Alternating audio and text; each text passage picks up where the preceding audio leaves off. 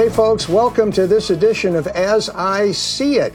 As the background might indicate, I am in Ensenada aboard the Relentless, safely in our slip this Sunday morning. And we thought it'd be fun to just have a conversation with myself and with our, I don't know what you want to call him, our executive co-host. Promotions co-host, and Tom Dioro, who's just a great guy. And he's also the host of I got it. Don't worry. Don't tell me. It is, nothing. There's nothing wrong. It's all good. It's all good. Newport right? Beach. It's all good. Newport Beach. And he has some really terrific, guests on that. So you might want to check out his podcast as well. Well, good morning, Tom. How the heck are you? I'm great, Keith. Great to see you. Thank you. Thank you for, as I shared before we got on the show, I'm really honored and privileged to be with you on As I See It. I really am. Well, the feeling is mutual, Tom. You're a great guy. Thank you. Likewise. Keith, how was your trip down from Newport to Ensenada? Here's a tip. Do not attempt to drive into Mexico, especially at the Tijuana border, on a Friday afternoon. A trip that from Newport Beach to Ensenada should have taken me maybe 3.5 hours, took 5.5 hours. And it's just a zoo as people try to cross the border. And incidentally, there were no guards. There was just the traffic. They never stopped. I saw them pull a couple of people over in one specific lane, but otherwise it was just everybody got through. You couldn't find a guard if a bomb went off. I'm sure you would. And I shouldn't use that expression. But, it's not as though they were checking everybody. You didn't have to produce my passport. And they don't use the global entry cards on the way into Mexico. You can use it to speed up your return on your way back in the United States. But, in addition to having a passport, it's really a good idea to have one of those global entry cards. You got to go down and get photographed, answer some questions, prove to them you're not a terrorist. And then it's just a lot easier for you to travel. So anyway, don't drive down here on a Friday. I am now at the a marina. It's called the Coral Marina and the Coral Hotel in Ensenada. It's a kind of a family hotel. The place was packed with families yesterday, weddings and things like that. Families having brunch. And we're here in the marina, and we just lucked out and got a really good slip. So we're very safely tucked in here. And it's a spectacular view. Incidentally, last night, I'm sitting out in the bow of the boat, and it's night, and the full moon's out. I took a picture, and I'm an amateur photographer. I mean, I don't take it seriously at all. But sometimes you just hit pay dirt without even trying. It's a great photo. It's up on our photo gallery on the website at degreen.com. And I would encourage everybody to take a look at it. So you talk about peace and tranquility. That's it. All right, I've rambled on enough. It's peace and tranquility. You hit pay dirt without even trying.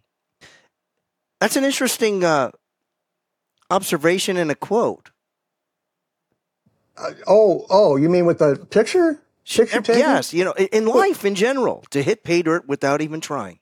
Well, I'm not sure in life in general you usually hit pay dirt without trying, but let me put it this way, by accident. I think it just turned out to be a really great picture by accident. And professional photographers might look at it and say, yeah, it's not so great. I think it's great. Keith, well, the background looks terrific. I don't see anything on Zoom or any other platform as lovely as what you've got there, really. Thanks. I'm going to go right into some seriousness for a moment, or sure, quite a while. The first Republican presidential debate was held last week. Right. With your degrees in political science and law, and obviously a long history of your political involvement, what's your impression that I don't know if you want to say each candidate made, but some key candidates made? What's your impression of it? Well, do you want to take them quickly one candidate at a time, for example? I'll go in a row. How about Mike Pence? All right, Mike DeSantis? Pence. Yeah. First of all, he always looks like his hair is painted on. Have you ever noticed that? It has not changed an iota since he was vice president, since he was the governor of, Illinois, or Indiana. I forget what Indiana. I think it was. I like Mike Pence because he's a Reagan Republican. and he's true to his principles. I don't think the party, he's not going to go very far, I don't think, in this election, because I don't think the party is ever going to forgive, despite his competence, ever forgive him, not so much for not invalidating votes and doing what Trump asked him to do after the election, but for being so sanctimonious about it. He did what he felt was his job. He felt he did what the Constitution required, and boom, full stop. So, good guy, very competent. If another Republican president gets elected, another Republican candidate gets elected, I would hope he finds a home in that administration in some appointed position. How about Ron DeSantis? I think he did himself a lot of good in that debate. As you may know, his poll numbers were slipping or at least staying stagnant. He came out swinging. He was articulate, forceful, and yet mature. And he's got an incredible track record to point to in Florida. I particularly liked him singling out for criticism the George Soros financed district attorneys that are turning our country upside down, ignoring crime that they want to ignore, and not just prosecuting but persecuting people with whom they disagree politically. So I like him, and he did that incidentally without specifically defending Trump. He was just talking about the system in general. I think he pulled it off. I think he did himself. And incidentally, I think his poll numbers were up by 7 points or something in the last couple of days after the debate. And how about Nikki Haley? I think she probably has the best foreign policy credentials of the group. Wasn't she ambassador to the UN? And she's been involved in a lot of other foreign policy stuff too. She's just a really smart lady, and I don't think I've ever seen her more upset than she was with Vivek Ramaswamy, who we're going to talk about here in a moment too, I think. Yeah, may as well segue into Vivek. Sure. Look, I was singularly unimpressed with him. He's glib, he's articulate, but he reminds me of a precocious 15-year-old who just wants to argue and who makes outrageous statements. And by doing that, everybody had to rebut him. And when they rebutted him, then he had a chance to offer a response. And so he got a lot of airtime during that debate that I don't think he particularly deserved. As I mentioned, Nikki Haley, she was really upset with him about his belief or his statement that we ought to stop funding the Ukrainians and use that money to build a wall. Well, we can walk and chew gum at the same time. Those are not mutually exclusive goals. So I just really was not impressed with him. I hope he goes away sooner rather than later, frankly. Wow. That's a real statement. Yeah, well, he's a bright guy. He's got a lot of money and go home and count his money.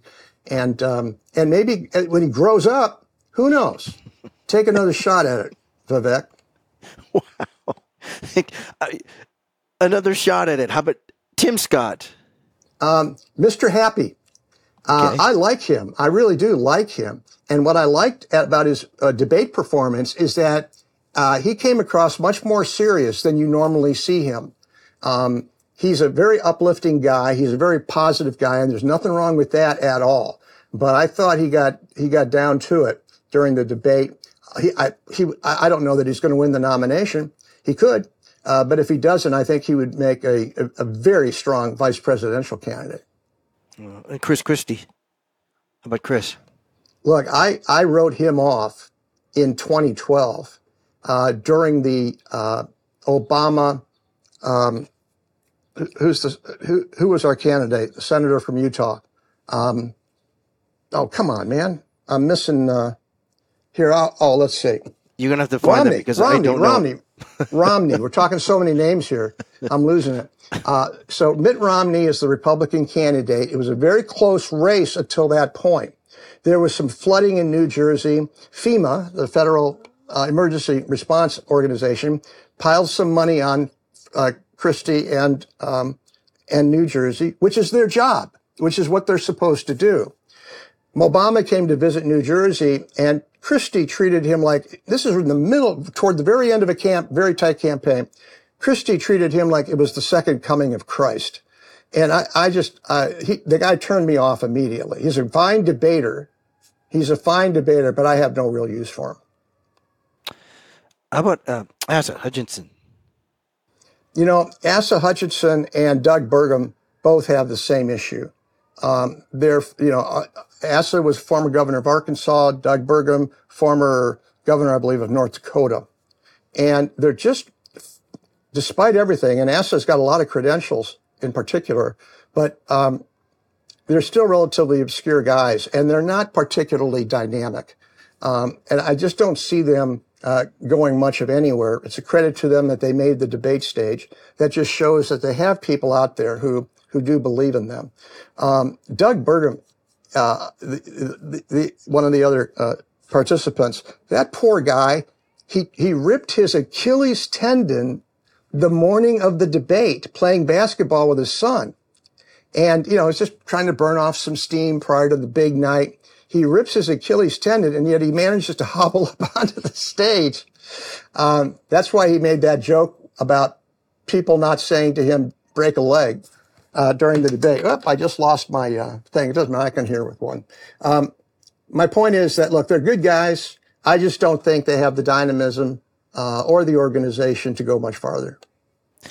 On that, who do you feel? Are you at liberty to share right now? Sure. Who do you feel is the strongest candidate who you feel would be the most effective? Well, this goes to the elephant in the room, really, and the elephant, I should say, that was not in the room. Right? There's Donald Trump, of course, and if it winds up being him and Joe Biden, look, it's going to be a WWE grudge match, except that one participant is going to have trouble finding the cage. But it's true, and I don't know that Joe Biden is going to hold out long enough to become a serious candidate. I think there's going to be a lot of people who may not vote for Trump, but they're not going to vote for Joe either, because they recognize that he's just, it's just not kind to him. It's just not fair to him to keep putting him in that, for his family to be putting him in that. They should be the first to be saying, Joe, you're done. Okay, you need to come home, relax, and we'll let you drive the Corvette every now and then, with an adult guardian, and just enjoy the rest of your life, man. So anyway, if it's Trump and Biden, I still think Trump wins. I do, and incidentally, Trump managed to turn a mugshot into one of the most iconic political pictures of our age. Of defiance. And it's interesting how that mugshot, according to polls, has played all across various demographics, especially among young black men who have that same resentment. And, because they've been, crushed frequently by the law, one way or the other. And, that look of Trump's it reminds me of, in terms of its impact, that famous photograph of Winston Churchill. So how Trump pulled that off, I don't know. He must have been practicing in front of a mirror for 2 weeks. But man, he got it exactly right. Now that's Trump. There's another elephant that was not in the room, and that's Governor Glenn Youngkin of Virginia. He has a lot of support. He's a very, very substantive guy. He's run a very tight ship as governor of Virginia. And right now he's focused on winning the Republican legislature in November, in Virginia. And he has a shot at that. And especially if he succeeds and flips the legislature, I think he's going to be a very, formidable candidate if he chooses to run. We'll see. We'll see. I know he has some very substantial financial backers already urging him to run, with their checkbooks out, ready to go. Keith, this is I don't know if you say a strong question. It's definitely a different question, but I think it's absolutely relevant to this. And what is your idea of great governance? And what does it look like? Great governance and effective governance.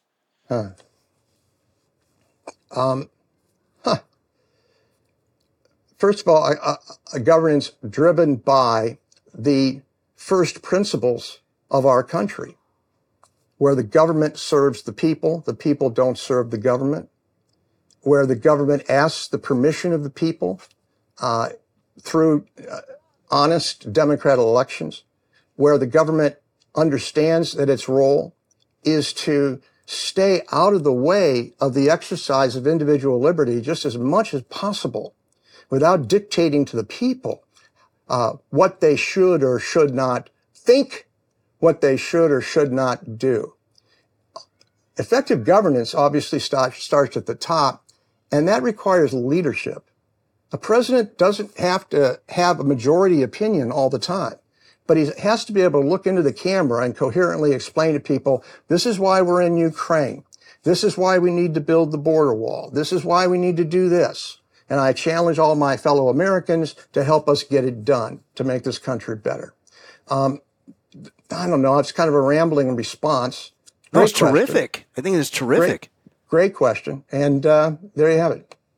Who embodies this? Or what? Let's just say two or three, okay? Rather than one. Let's keep a little mystery. Two or three people that embody that. And I think, I hope to get, we have an opportunity to talk about tribalism in America and Absolutely, how we're broken into tribes. But I think the last person to most effectively do it was Ronald Reagan. He united a country. I mean, even the Democrats had a hard time not liking the guy. And he always lifted people up. He always encouraged people. Now, you can agree or disagree with specific policies of his, but he was extraordinarily effective as a leader, as a national leader. I don't think we've had anyone that effective. We haven't in my lifetime. Now, Trump is so interesting because he represents the frustrations of more than half of America, a growing percentage of Americans. And he does it, and you cannot keep the guy down. I think these prosecutions will ultimately help him because people keep looking at what they throw at him. Punch after punch after punch. He shows up the next day for a rally. You know, it's what he does. And, you know, who does that? Who sticks that out that long and subjects himself to that? If he had decided not to run again after the 2020 election, none of these charges would have been brought. None of them would have been brought. Maybe one or two in order to keep him from being a force in the party. But if he had totally withdrawn and said, I'm done, I'm going back to business, I think it's highly unlikely they would have persecuted him. So just by being so relentless in his pursuit of a goal, Relentless being the name of our boat, incidentally, I did not name it after him, but just by being so relentless, I think, you know, he's established himself as one of the great leaders. You can agree or disagree with him, but the guy's got guts. Is that the attribute? I don't know if that's the correct word. The attribute, that level of grit, that ability to get up from the canvas, so to speak, in personally and professionally. Is that something? Do you believe one is born with, or can it be instilled? I think that every parent believes it can be instilled. I think all children have an underlying sense of self that they can accomplish anything. One day they wake up and they want to be an astronaut. The next day they wake up and they want to be president. Then they want to, you know, lead their team to the Super Bowl. And they believe that they can do these things. Obviously, reality intercedes. They recognize as they get older that they have to limit their sphere of focus.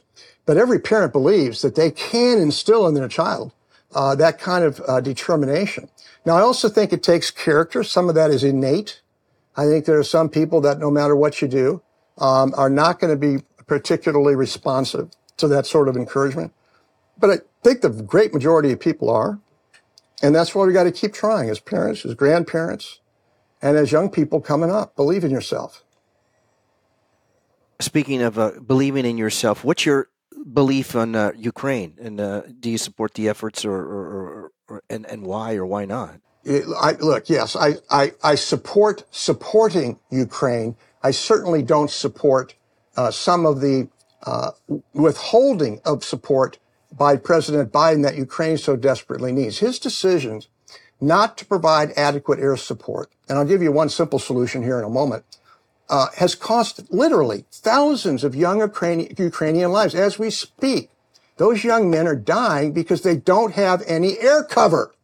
And they're out in open fields. That's the nature of that area of Ukraine. It's wide open. There's no air cover. And they could easily have been protected, or at least better protected, by some simple steps. I'll give you one example. Now, first of all, we could have sped the delivery of certain existing current fighter jets and reconnaissance planes to Ukraine and trained their pilots up on it. We're not talking about risking American lives. It's not necessary. These people are incredible and they're willing to fight. They just need the tools.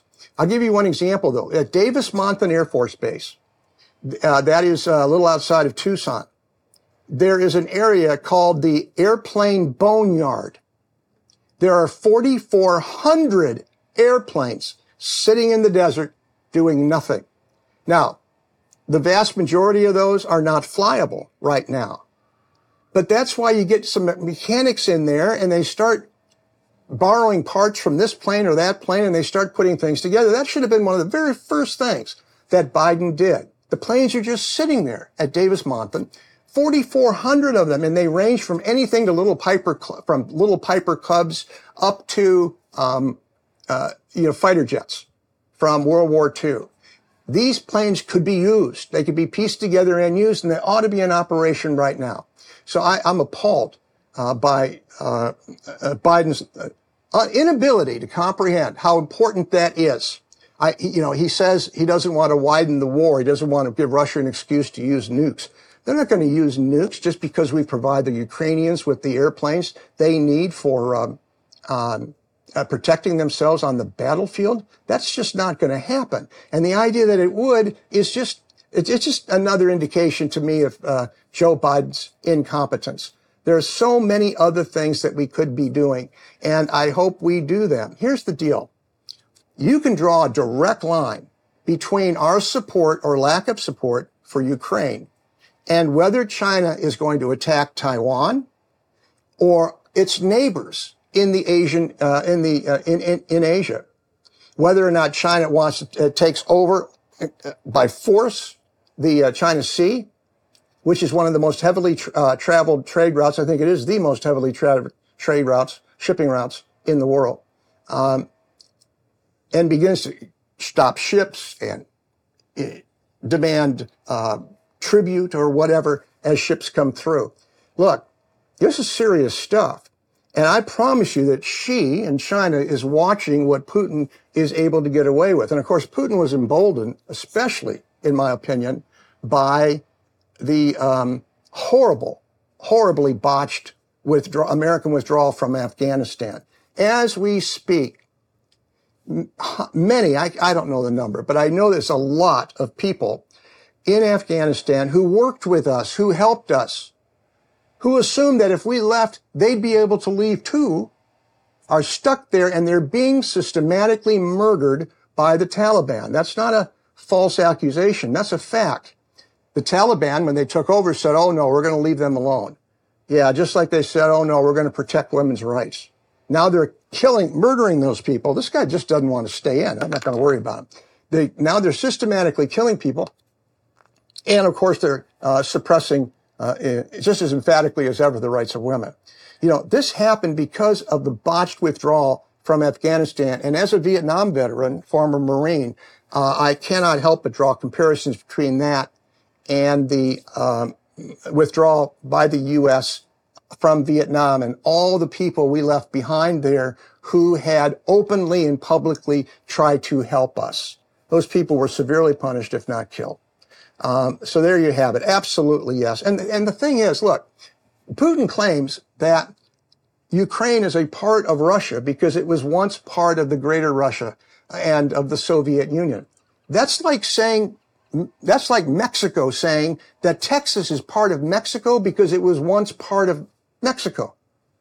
Good luck with that. Don't mess with Texas. And the Ukrainians feel the same way. Bullshit. They say, look, this is our country. Now, is there corruption in the Ukrainian government? Of course there is. And incidentally, there's almost always been a corruption in fledgling democracies. That's not new. Hell, we've got it here now. So it's not as though that's particularly new. Will there be waste as we provide financial support? Yes. No matter how many inspectors we send over, there will be creative people over there who find a way to steal the money. I think Zelensky is great. I think he's doing a terrific job. And I believe that the people of Ukraine have made a statement that you're just not big enough to kill our desire to have a free country. And I hope we help them at every level possible. We're certainly not doing enough right now. And again, I remind you, as we speak, Ukrainian kids are dying on the battlefield because we're not providing them with equipment. They're not asking for our pilots, just the equipment and the training to help provide them with air support. Something we could easily have done. On the subject of, and the topic of money and how that is a factor in this, is switch gears to inflation and interest rates. I know it's rather somber to go from lives, but this may actually have a factor in it. Is which you've been in finance for decades. What's your prognosis of? Look, it's always all about the money, and it always has to be, because if you can't afford to do something, it's not even on the table as an alternative. Obviously, we've had runaway inflation. I think it's 16% total now aggregate since Joe Biden took office. It is coming down. And on Friday of this past week, Jay Powell, who is the chairman of the Federal Reserve Board, he spoke at an annual meeting of central bank officers from all over the world. It's called the Jackson Hole Symposium. And they meet every year. And every year, as you might imagine, everybody waits to hear from the big dog. And the chairman of the Fed will stand up and give his prognosis for what's going on. On Friday, and he always speaks last, and he always speaks just before markets close on a Friday, so that markets don't have a chance to fully react or give a knee-jerk reaction to what it is he has to say. I think it's going to play well, what he has to say, because if you look through his comments, here's what happened. He said, we're going to pause for a while to see what impact all of these increases in interest rates will have on the economy going forward. Now, that makes sense because economists debate, but they believe that it usually takes 7 to 12 months for the impact of an interest rate increase or decrease to really work its way through the economy. And he's been raising rates like a crazy man since the beginning of this year. Incredible, from 1/4 of a point to, what is it now, 4.5? I forget exactly, but it's a lot. Incredible, and biggest percentage increase in history. So it's fair to say, let's step back and just see how things go. Fair enough. But I think reading between the lines, and a lot of people agree with this perception, he's saying, and then he said, but we reserve the right to raise rates if we don't like the numbers going forward. So we'll constantly review, and we could raise rates again.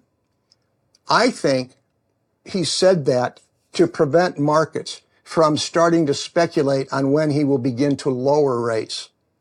I think they're done. And rates are, of course, plenty high, with home mortgages at 7.25%, some at 7.5%, where it takes now almost $800 a month to buy an average price car, and that's on a 48-month purchase plan. I mean, it's ridiculously expensive out there with these interest rates, and of course, home mortgages, is really killing the housing market. So I think they're done for now, and I think they may remain done. Now, here's the deal. Here's my personal opinion. They might start lowering interest rates sooner, but I would not be surprised. I think Jay Powell's a straight shooter, and I think is entirely sincere about wanting to wring inflation out. And incidentally, it's a time-honored tradition in Washington that the Federal Reserve Chairman does not criticize the fiscal side of the House or Congress for spending too much money and creating the inflation, which, of course, is exactly the cause of all of this. Giving people money to not work during COVID was, of course, the cause of all this. We have podcasts on that very subject. So anyway, I think that he may wait until as late as the second half of next year to start lowering rates. Now, it could happen sooner, but I like my odds on this. That way he keeps the pedal to the metal for as long as possible. Then he starts easing off just in time for a market rally prior to the election. And don't say the Fed is not political. Everybody in Washington is political. And, if he wants anybody's cooperation, he's going to help make Congress look good as best he can and make the president look good. That's my opinion. I'm sticking to it. Wow. Before I ask a final question, I want to go back to Russia and Putin. What's your assessment of Putin's Russia and the? That's a great question. It's a mafia. It is a mafia. And do you hear the horn, the foghorn behind me? I don't know if you can. Yes, I can. I can hear it. Okay, you can stop now. There it is. I think that's going to be it. Eesh, people. Okay, now we're done. Eesh. It's not even foggy out. All right. What was the question again? Oh, Putin. What's your assessment of Putin? Look, it is the world's largest mafia operation. It is not a political movement. It is not a government. It is a crime syndicate. Some years ago, a woman, I forget her name, wrote a great book called Putin's Kleptocracy. And in that book, she started at his very beginning of his career all the way through until that present date, and walked through how he surrounded himself with people who just wanted to pillage all the graft that they possibly could and protect each other. So as he moved up, he appointed them around him and created the oligarchs and the apparatus around to protect him. He's a criminal. He kills people he doesn't agree with. He murders them. He kills people that are a threat. Of course, he doesn't pull the trigger himself. No mafia don does, but he gets the job done. The Wagner Group, Prigozhin, who obviously just died in a highly suspicious plane crash, almost certain that there was a bomb planted on the plane, is just another casualty of Putin. He made the mistake of not killing Putin when he was marching his army into Moscow. Bought the bill of goods, stopped, and turned around, got to fly around for a couple of months, and then, of course, got killed very publicly by Putin. The Wagner Group's an excellent example. It is not a military organization per se. It is not a political organization. It is a criminal organization. Africa is the great example of that. They go in, and they go to these dictators in these countries, and they say, we got a deal for you. We'll make sure you live. Lucky you, because we're going to offer you protection. And we're going to do what we can, a little politicking, and try to make you a little more popular with your people. And you're going to give us the concession to this mineral or that mineral or that mineral. And we're going to throw some money at you too. So you're going to get rich, we're going to get rich, and you get to live. Congratulations. And so, just like a mafia, they move in, they get their piece, they get their, what is that called? Their viv, I don't know, there's a term for it. I know, I don't know what it is. Somebody is screaming. I get the essence, right now, but I don't know exactly the word. They get a piece, they get their piece, a big piece, I might add. And they were getting enormously rich. And of course, Putin was getting enormously rich from this as well. That's not politics. That's not military. That's just crime. That's just crime. So here we have this man who cannot travel outside the Soviet Union, or Russia now, because there's an international warrant out for his arrest on the treatment of children during the Ukraine war. And he's just an awful man. Somebody needs to take him out. Of course, we just don't know what's beneath the surface, what might replace him. And that's also an issue. So that's my assessment of Vladimir Putin. It is not a good one. Now we'll go back to our country. Obviously, that still affects us. But is there an overriding concern and an optimism that you have as we enter the presidential election year? Well, here's the thing that I'm becoming increasingly aware of, and I think most Americans are too, the increased tribalism in America that is going to lead people to vote not so much on one issue or some combination of specific issues, but really for the candidates they believe are most inclined to protect their culture and their tribe. Now, we've had a lot of that over the years, but it's getting different. Incidentally, I'll mention two writings. First of all, Wall Street Journal this weekend had a great article on tribalism, and they have a lot of studies about how we're breaking into tribes as political parties and why it's not so much about this issue or that issue as it is about the belief that the other party is going to ruin the way of life of the other party, of the members of the other party. It's a very interesting read. I recommend that you check it out. And then there is a book called The Dying Citizen by Victor Davis Hanson. And we hope to have him on the show, Tom, as you know, professor at Stanford. Wonderful book, really a good book.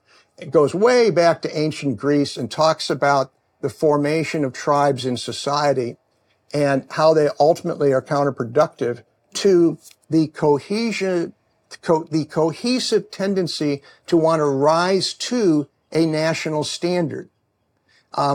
When people first came over from the United States, and this is a combination of both of these articles, the book and the article, and some of my own thinking. When people came over originally to the United States, everybody wanted to aspire to this concept of being an American first, that national identity. And even though there were the Irish and the Jews and the Italians and the people from Central Europe, like my grandparents, they aspired to be part of something bigger. And that's how they defined themselves. They didn't find themselves first as, I'm Italian and I live in the United States, or I'm Mexican and I live in the United States. No, I'm an American. I'm an American. That was the concept. That was what people embraced. They left. Here's what's happened. FDR, Franklin Delano Roosevelt, was brilliant at identifying what he called the forgotten man. And the liberal Democrats and the progressives ran with that, fighting for the little guy. That was tribalism based on economics, based on the haves and who wanted to protect what they have and the have-nots who had nothing to lose. So he identified the forgotten man, and they ran with that for a long, long time. Until, I might add, Donald Trump came along, and he reinvented the common man, not just on economic terms, but on people who feel angered and robbed of their national identity by the wacko agenda of the far left. So now Trump has recaptured that, and hopefully he's converted the Republican Party, even after he's gone, to the party of the forgotten person and not the party of the Chamber of Commerce. And we still have a large wing in the Republican Party that's the Chamber of Commerce wing. That's not going to get you anywhere. It's good to be pro-business. Of course it is. But be pro the little guy who's starting a business. Emphasis on that guy. But here's the deal. The fact is, the left has realized that you cannot create tribes simply based on economics. Why? Because people don't stay poor. This is America. And it's very inconvenient that they might start out poor and they might get rich and then get poor again and get rich and get poor again and so on. So it's very fluid. So you cannot identify that particular category with any reliability. So they pick things that are undeniable. Color of the pigment on your skin, your sex, your sexual orientation. Those are the things that can break people into tribes. Where are you originally from? When you come to America from Mexico, you're not just an American, you're a Mexican. You're a Mexican. No, you're not. Why'd you leave Mexico? Because you wanted something better. Well, then embrace the better. If you're legal, be an American. They also conflate citizenship with residency, the left, because that makes it easier to have a larger base of people who feel aggrieved based on a condition that they really have no control over, the color of their skin, their sex, and so on. So the left has worked hard to define these new tribes that are more permanent in nature. And that's what I think we see. And meanwhile, they conflate residency with citizenship, which is really dangerous, and it's something we have to be very careful of. There's a privilege to being an American citizen and a right if you were born here. But there's a privilege associated with it and an obligation. That's why elections are for citizens, not for anybody else, for citizens. So anyway, I think that when we vote in November, a great number of people, maybe even a majority of people, are not going to be voting on one issue or another. Oh, there's some hot button issues. But I think they will be cited by the parties as a reason why you should vote against the other guys. And they will really be about vote for us to preserve your tribe. Vote for us to protect your tribe. That's going to be, I think, the unstated or perhaps sometimes stated message of the campaign. Is that good? Is that bad? We've had some of that throughout our entire history, but it has certainly reached extreme proportions now. There you have it. Excellent. Keith's assessment in 2,500 words or less.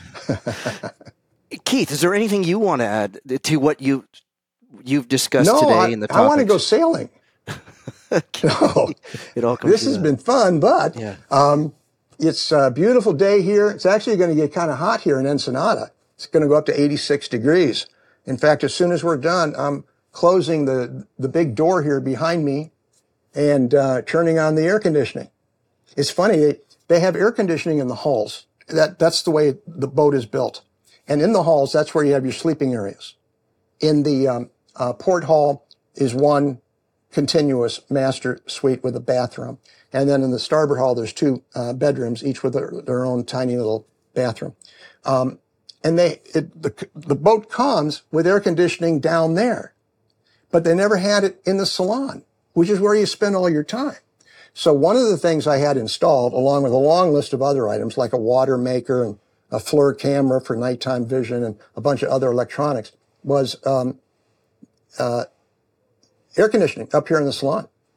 And I'm glad I did, because on a day like this, I can kick back, have the air conditioning on, even if I go sailing, because I can sail from inside the boat. I can be just cool as a cucumber. So anyway, there you have it. Life is good here. It's getting a little toasty. But the people here are very friendly. You want an adventure? Go to the grocery store in Mexico. Why so? God bless the translators now on your phone. Because I was going from one clerk to the next. Bananas? Banana. And there's a word for that. Cinnamon. So you have to go through this every single time, because I'd go down these shelves and I think to myself, these aisles, it's got to be here. This looks like the kind of place where this would be. But I can't read anything. I don't know what it is. So anyway, that's an adventure, but it's always fun. The people here are very, very nice. They really are. Very family oriented, especially this hotel. Yeah. Keith, absolutely honored, and it's a real privilege being with you. I hope to do it again soon. Well, I hope we have more of these kinds of discussions. It's fun to just opine, and I'd like to hear more about what you're thinking as well, Tom, because you're a very smart guy too. I appreciate it. Did you have anything you wanted to add? Not today, Keith. I think you did a terrific job in making it all go full circle when you brought back the Ensenada. I want everyone to know Tom's tie is surgically implanted. So he's, I suffered from that for a long time. So anyway, okay, Tom, thank you very much. Thank you folks for listening. This is Tom Dioro, and I am Keith DeGreen, and you've been listening to As I See It.